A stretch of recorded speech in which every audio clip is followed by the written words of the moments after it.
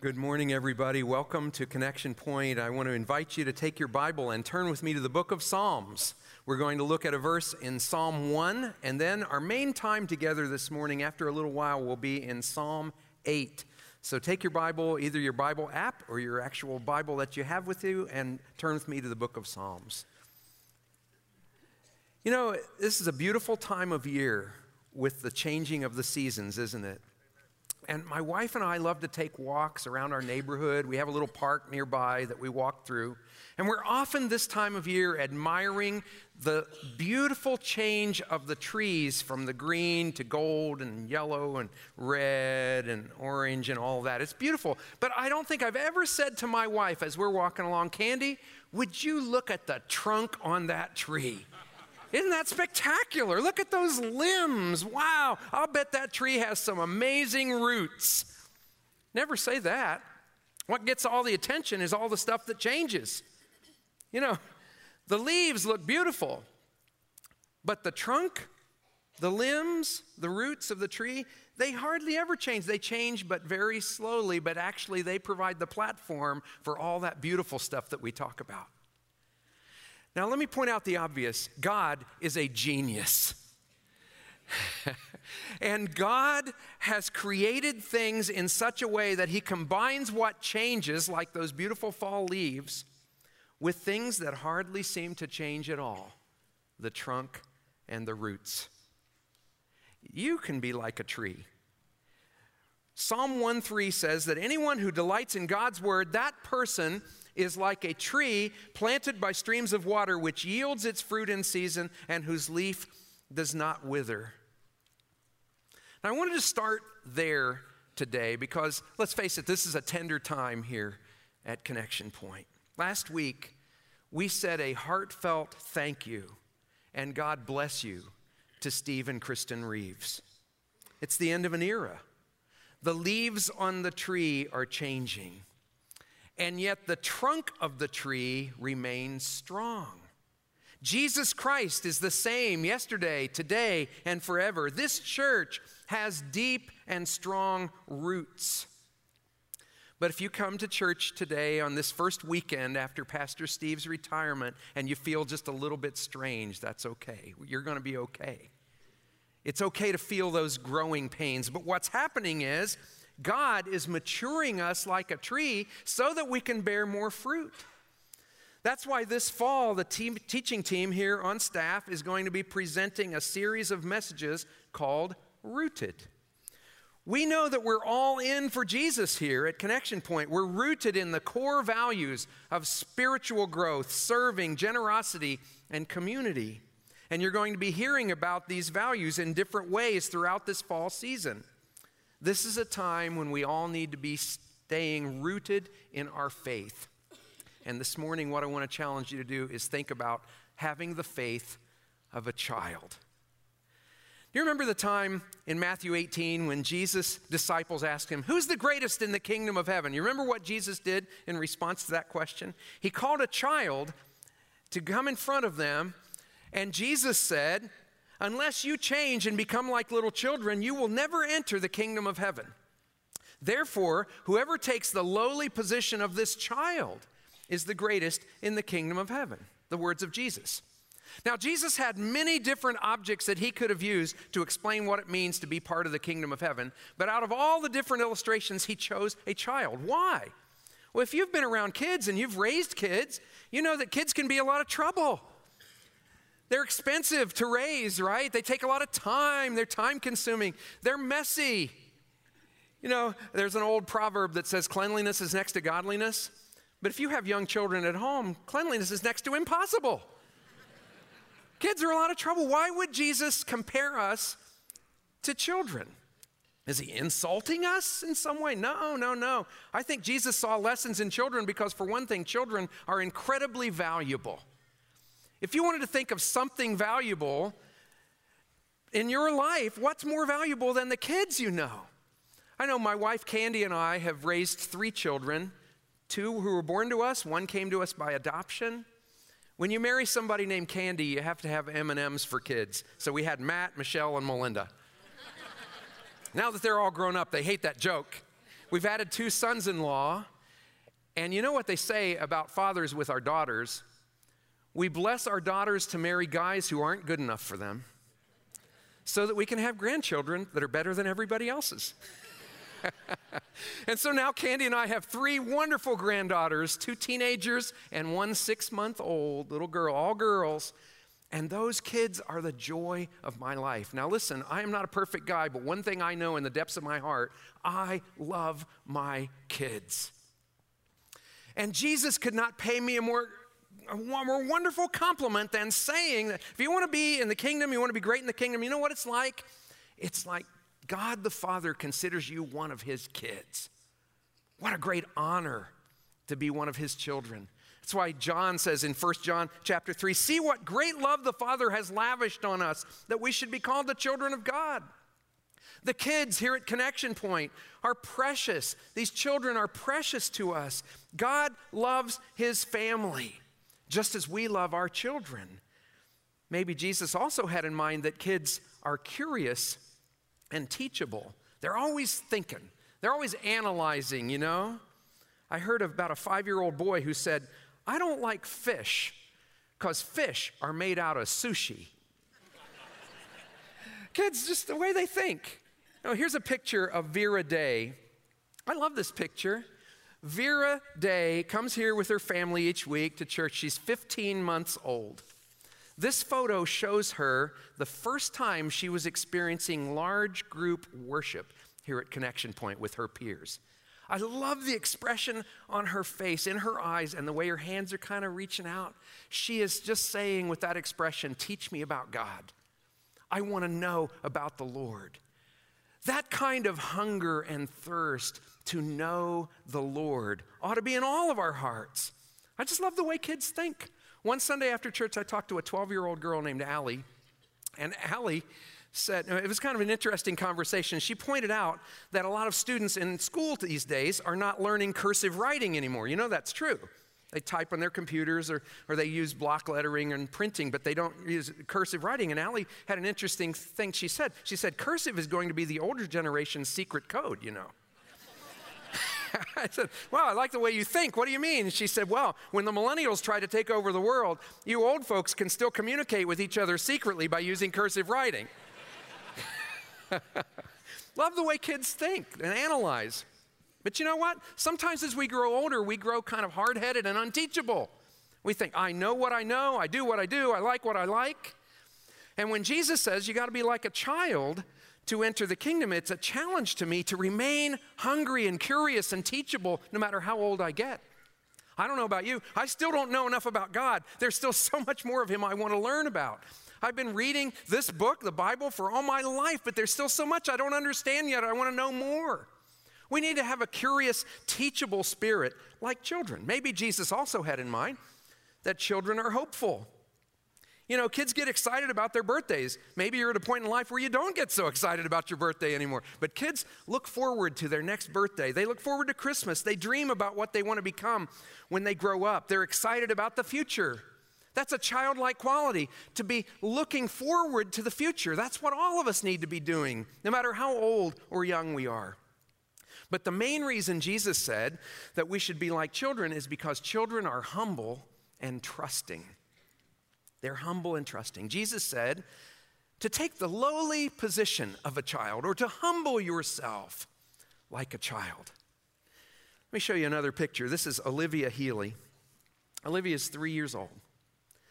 Now, you may not realize this if you're an adult, but some of the kids who go to church here are a little bit afraid to go to the bathroom in this building. You know why? Because the toilets flush automatically. Now, if you're a little kid, that's scary. If you're 3 years old, that can be scary, and Olivia was scared to go to the bathroom by herself. But a couple weeks ago, after church, she told her mother, "Don't worry, Mom, I can be brave because Jesus is with me." Now, I heard that story. I thought, I got to tell that story because I love the way she's making a connection between her love for Jesus, her faith in Jesus, and some practical thing that scares her a bit in her daily life.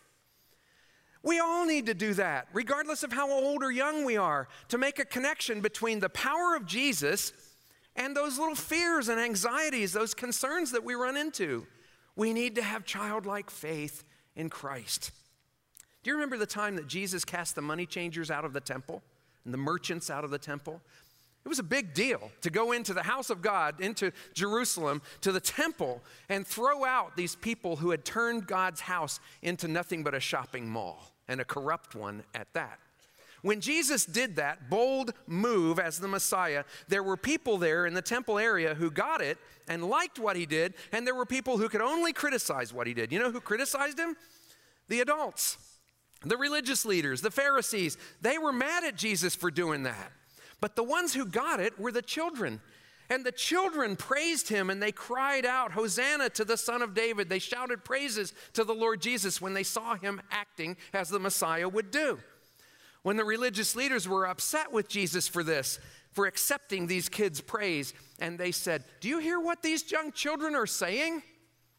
And in response, this is in Matthew 21:16, Jesus said, "Yes, have you never read, from the lips of children and infants you have called forth praise?" Jesus was quoting from the main text that we're going to use today, Psalm 8. Now, when Jesus says, "Have you never read?" I want to make sure I've read it. And that's the passage that we're looking at. Jesus saw childlike faith in Psalm chapter 8, written by the shepherd boy, David. And Jesus saw there the kind of faith that he wants all of us to have. Here's how that great psalm begins. Psalm 8 begins in verse 1 by saying, "O Lord, our Lord, how majestic is your name in all the earth. You have set your glory in the heavens, and through the praise of children and infants, you have established a stronghold against your enemies." God is so majestic, and yet he chooses through little kids or people of all ages with childlike trust in him to bring forth praise. I want to show you in Psalm 8 this morning 3 facts that we need to accept with childlike faith. These are 3 ways we need to remain rooted in faith at Connection Point in the days ahead. Are you with me? Here's number 1. God created you for a reason.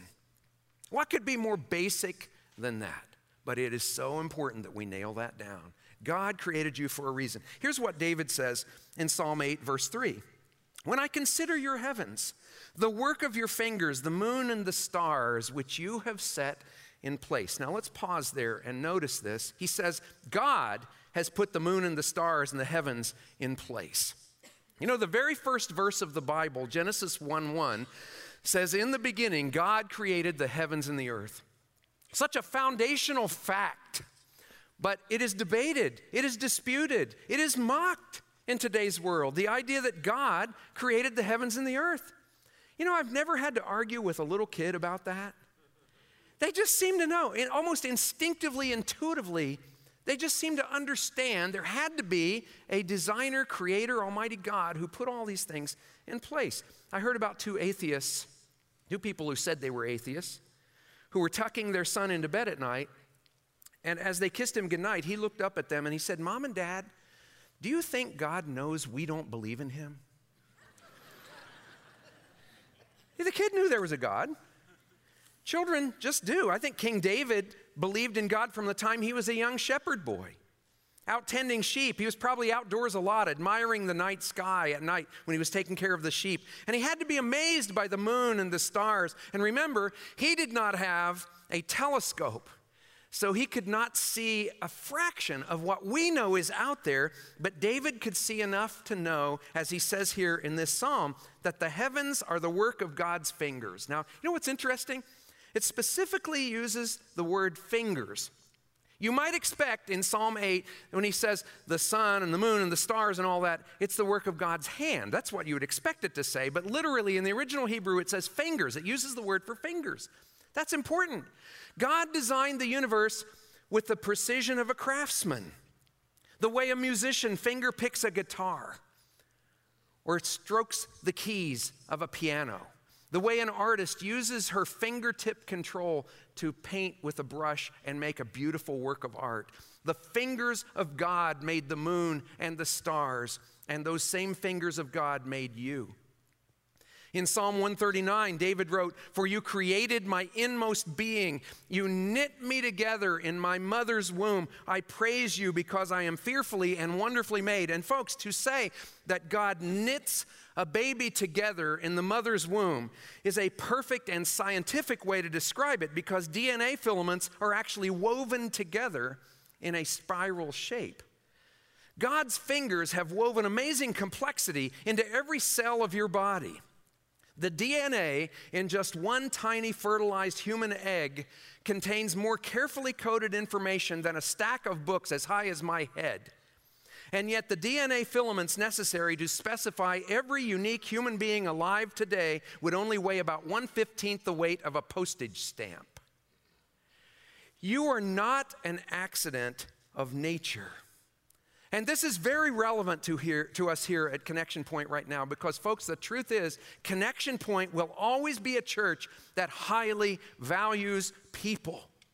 From conception to death, from tiny babies to aging seniors, because this church is rooted in the biblical truth that every man, woman, boy, and girl is made in the image of God.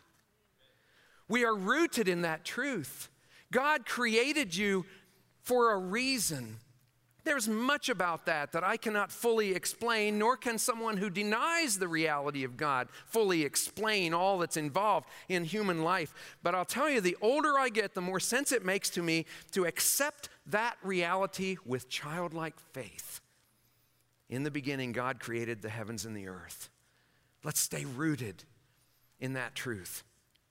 Now, here's another fact that we accept with childlike faith that David mentions in Psalm 8. God cares about you with a passion.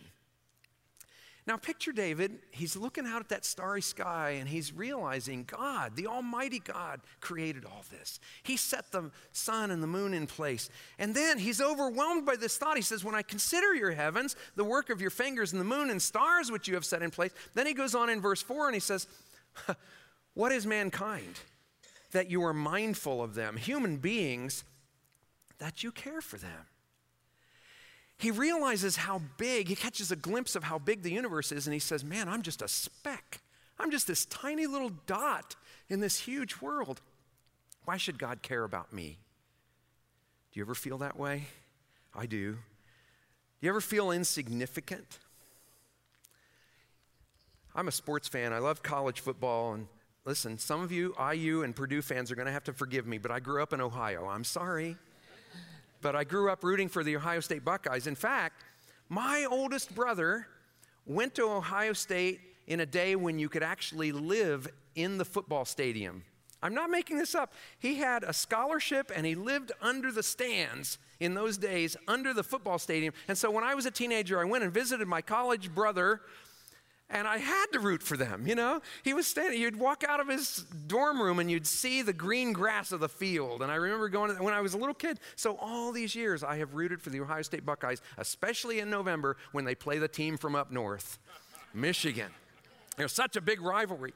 And so when my wife and I were on vacation in Michigan, which I have to say is a beautiful state, we were driving through Ann Arbor and I said, Candy, we gotta stop and look at this. I got a chance to see the big house, you know, this big stadium up there with 100,000 people on game day. It was August. It was just a few weeks before the football season started. And I said, we got to see this. Now, my wife is not a sports fan, but fortunately for me, she is a good sport.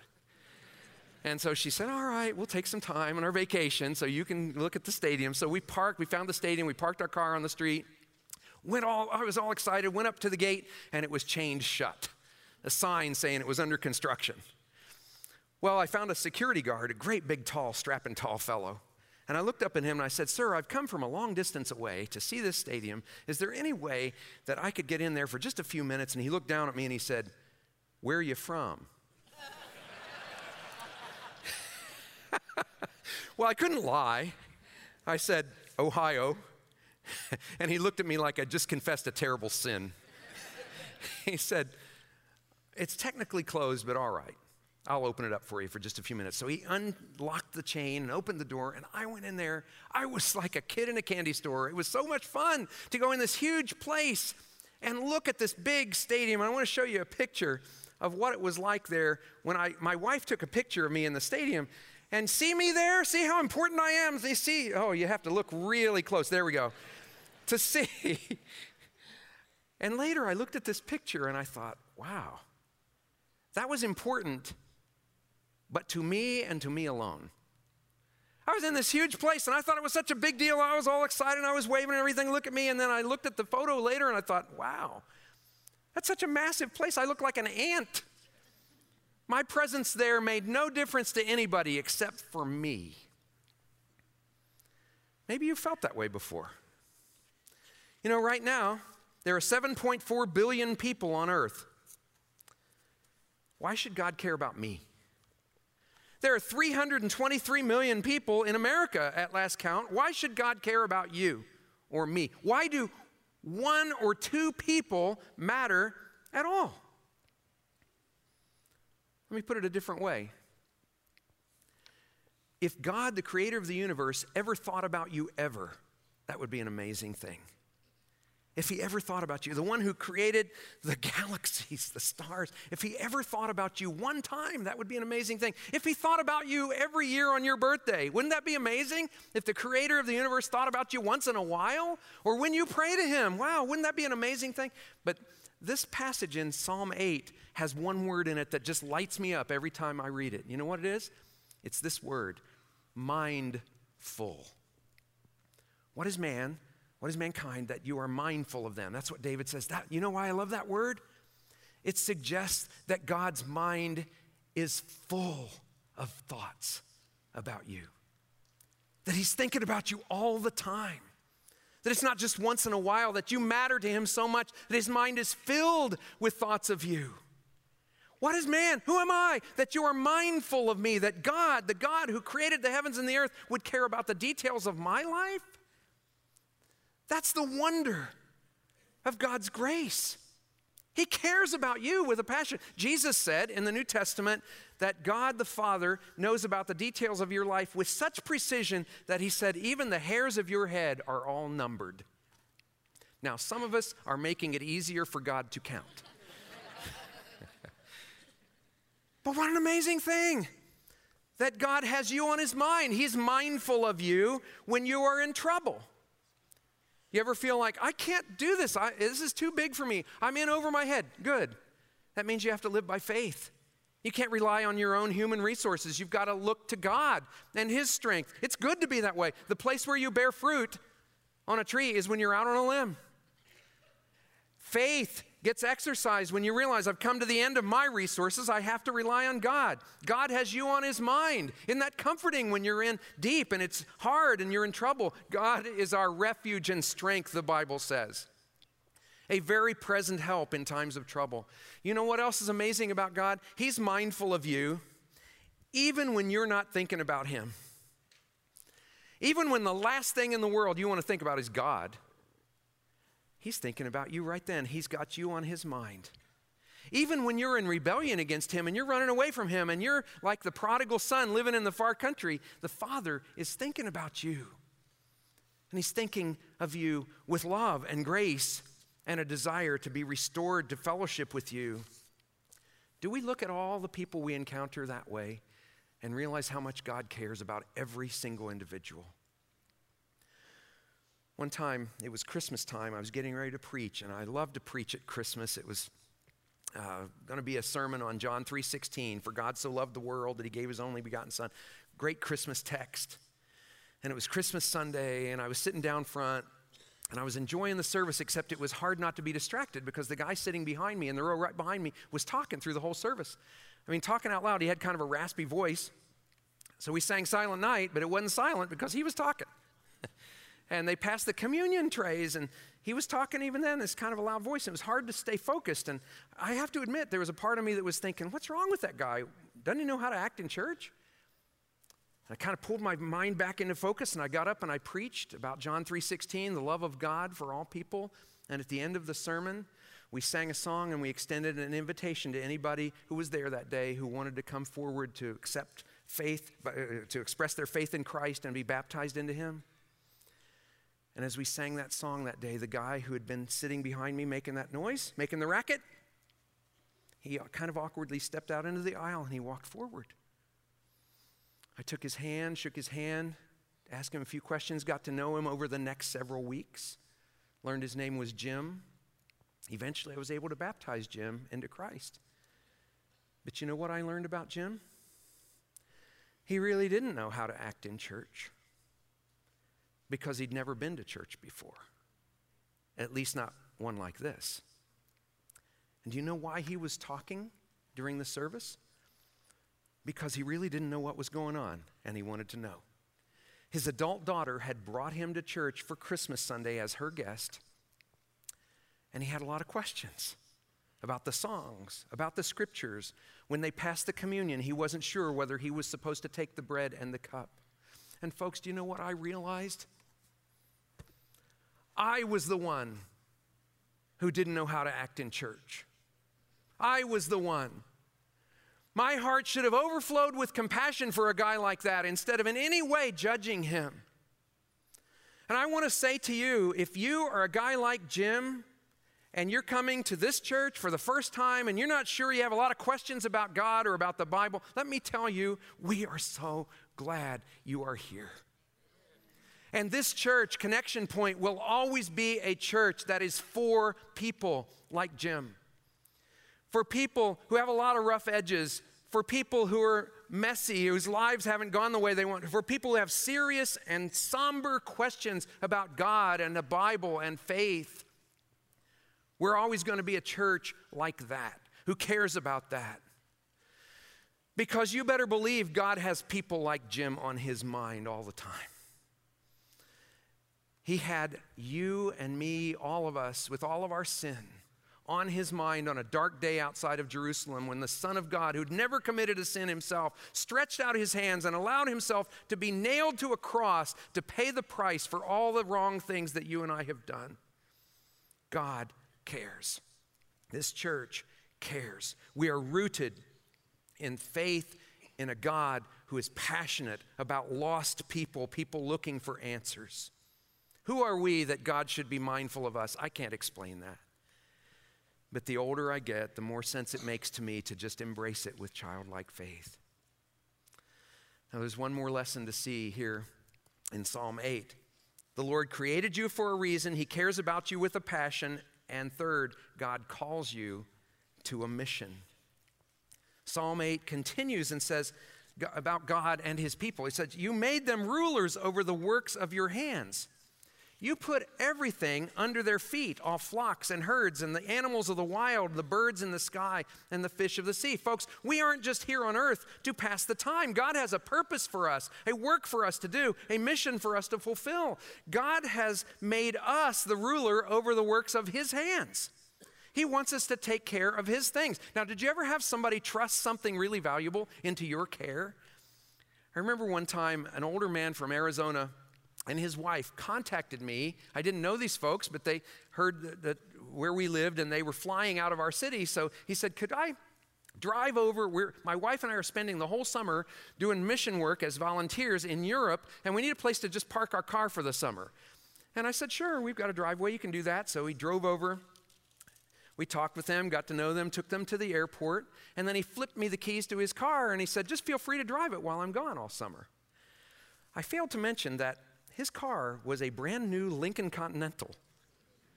My car that I was driving at that time was a 1978 Ford Fiesta. About the same, you know. I decided that I would drive his car a little bit. But you know what? I was very careful how I drove his car. Wouldn't let the kids eat French fries in the backseat of his car. I was careful where I parked. I was careful how I drove because I knew I was accountable. This was not my possession. This belonged to somebody else, and he was going to come back one of these days, and I was accountable to make sure that I had taken good care of what he trusted to me. Now, Jesus did that with us. He gave his church, he gave his people, he gave every individual in his church gifts and responsibilities and opportunities to serve him. And when he comes back someday, we're accountable for what we've done with all that. You say, but how does this apply to me, Dave? It's talking about flocks and herds and the birds of the air and all that. Flocks and herds, I don't have any sheep grazing in my lawn. How does that apply to me? Well, guess what? The Bible says that God's people are the sheep of his pasture. I saw an interesting road sign this summer. Got out of the car and took a picture of it. I'd never seen a sign quite like this. You know what it is? Sheep crossing. Just a picture of a sheep. And you drive down a few more feet around this curve, and sure enough, there's sheep grazing on either side of the road, a sheep crossing. I took a picture of this sign because I thought every church in America ought to have a sign like that outside the building. I probably ought to have a sign like that near my house. People in the neighborhood would think that's a little weird, but a sheep crossing sign, because God's sheep are his people. You think you don't have sheep? Listen, if you're a parent or a grandparent, you better believe you've got sheep. Those little granddaughters of mine, those are God's lambs. If you teach or coach children or teens, some of God's flock is under your care. The kids in the Connection Point Academy are God's sheep. The hundreds of teens in this church's student ministry, what a blessing to have all these teenagers around. They are God's sheep. If you lead a small group, anytime you interact with people at work or in school who look to you as an example and a leader, God's flock is under your care. Connection Point is and always will be a church on a mission. Little kids get this. Nate Reeves told me the other day about some kids here in Brownsburg who are doing yard work so they can give all the money away to help hurricane relief. Ella Abbott is another child who goes to this church. She's in 5th grade. She serves in production here at Connection Point, running computer graphics, the screens, lights, audio. She loves it because she says, I get to help at church and it's fun. She gets that we're on a mission, that God has called her to a mission. Here's another young person who goes to our church. His name is Will Lawrence. Will is 7 years old. I heard this story. I love this story. He and his family attend here at Connection Point, and recently Will went to the barber shop to get his hair cut. And when he sat down in the chair, his barber half-jokingly said that he was having a rough day and to pray for him. And Will, 7 years old, Will immediately stopped, bowed his head, and prayed for his barber. The kids get it. They get it, that God has called us to a mission. And the fuel that propels us in this mission is childlike faith. Now, before we finish, one last look at Psalm 8, verses 1 and 9. You know, this is an interesting psalm because the first verse is exactly the same as the last verse. It starts and ends exactly the same way. O Lord, our Lord. Now, what does that tell us? It's a united mission. Lord, our Lord. He's not just my Lord, he's ours. We're in this together. The staff have been wearing t-shirts around here all summer long. Unify, they say on the t-shirt, unify to multiply. I love that phrase. Unify, let's be together, let's work together, stay together. Unified as one body so that we can multiply the number of disciples that are made for Jesus. It's a united mission. It's a Christ-centered mission. Notice that verse says, how majestic is your name in all the earth. It's not my name, it's not the church name, it's not anybody's individual name. It's the name of the Lord that is majestic. It's the name of Jesus that causes our knees to bow and our tongues to voice our praise for him. It is a Christ-centered mission. He is the foundation. He is the head of the church. And notice this. It's a global mission. Oh, Lord, our Lord, how majestic is your name. Where? Just in Brownsburg? No. Not just in Indiana? No. Not just in the United States. In all the earth, all over the world. We're part of something that's so much bigger than ourselves that Jesus compared the kingdom of heaven to a tiny little mustard seed. And he said, you take that little mustard seed and you plant it in the ground, and guess what? It grows into a tree. A tree that's so big that the birds of the air can build nests in its branches. We're part of something very, very big if we remain rooted in faith. God created you for a reason. He cares about you with a passion, and he has called you to a mission.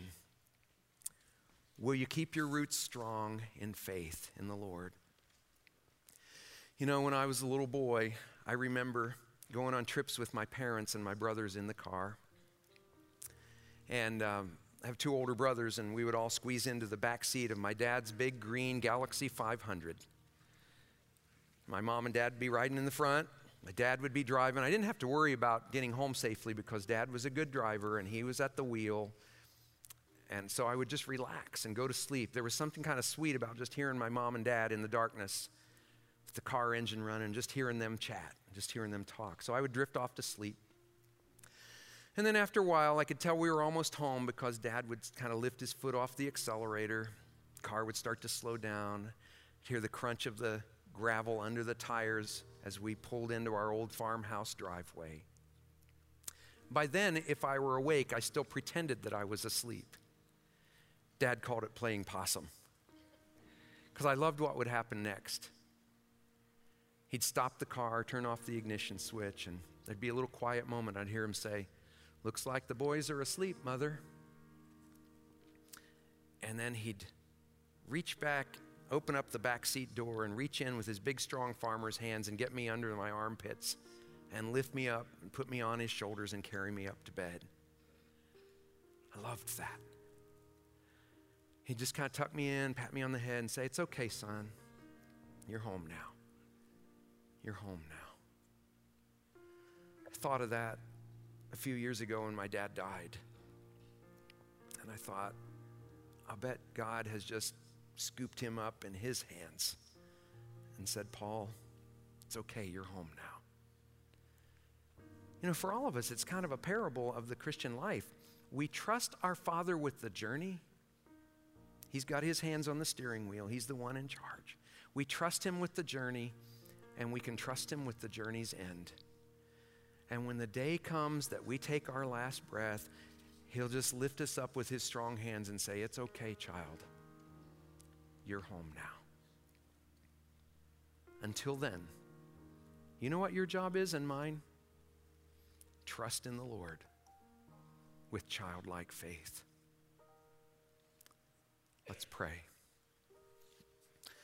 Lord our God, we see your creative hand in the fall leaves.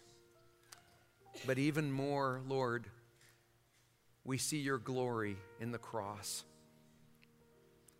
We see, Lord, how you poured out your love for us at the expense of the emotional, spiritual, and physical pain of the perfect, flawless Lamb of God, Jesus of Nazareth, the one we believe is the Messiah. Lord, thank you for your grace. And now, as we prepare to share in the Lord's Supper, help us, Lord, to remember the body of Christ as we take the bread. And help us to reflect upon and praise you for the blood of Christ as we take the cup. Lord, make us childlike. Forgive our arrogance, our pride. Soften our hearts. Turn our eyes, our hearts, our minds toward you. And in this tender season at Connection Point, Lord, make our roots grow even deeper. Help us to bear even more fruit for you. Right now, Lord, as we remember, as we gather together symbolically around the Lord's table, we pray, Lord, that you would bless us and strengthen us and increase our faith. Through Christ we pray. Amen.